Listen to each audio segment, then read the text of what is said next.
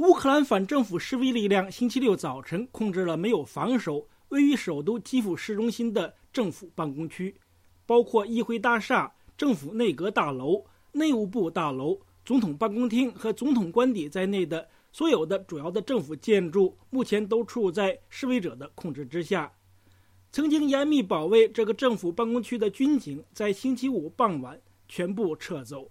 领导示威的一名反对派议员还宣布，整个基辅市现在都处在示威者的控制之下。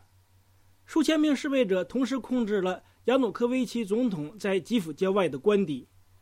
反政府示威力量星期六还呼吁在乌克兰彻底取缔共产党和亚努科维奇领导的地区党。反政府示威力量中持激进立场的领导人亚罗什表示，这两个政党都是犯罪组织。仅在过去的一天里，从乌克兰东部到西部的许多州，其中包括东部工业重镇第聂伯罗彼得罗夫斯克以及南部的基洛夫格勒等地，又有一大批列宁塑像被推倒。同过去一样，列宁塑像被推倒时获得了旁边大批市民的欢呼。有民众还在被推倒的列宁塑像的基座上书写“刽子手该死”的标语。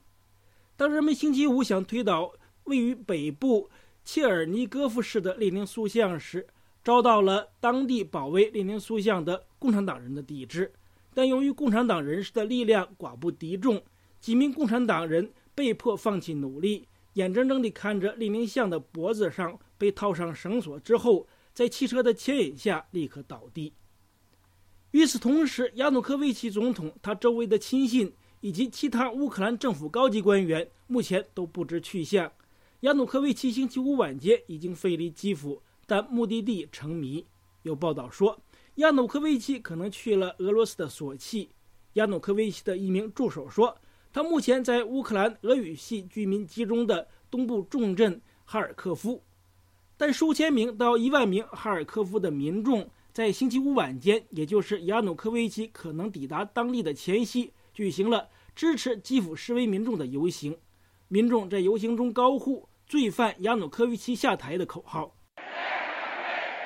哈尔科夫示威民众游行经过波兰在当地的总领事馆时，呼喊口号表达对波兰的感谢。在经过俄罗斯在当地的总领事馆时，他们呼喊乌克兰不是俄罗斯的口号。一名示威者说，他们支持目前在俄罗斯被关押和判刑的那些批评普京的政治人士。他说，如果俄罗斯能从普京的统治下获得自由，乌克兰会更加自由。在几十名国会议员一天前宣布退出地区党之后，星期六又有一大批国会议员退出了亚努科维奇领导的这个政党。被认为是亚努科维奇亲信来自总统办公厅的3名高级官员以及议会的议长和第一副议长现都已宣布辞职。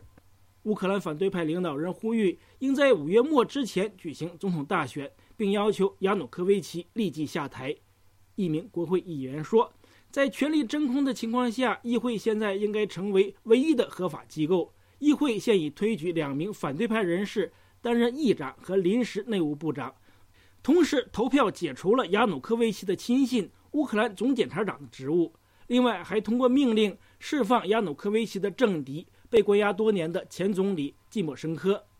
参加星期五亚努科维奇与反对派领袖谈判的波兰外长希科尔斯基透露，谈判中并未提到保护亚努科维奇的个人安全的问题。亚努科维奇曾表示可能会向俄罗斯提出政治避难的申请。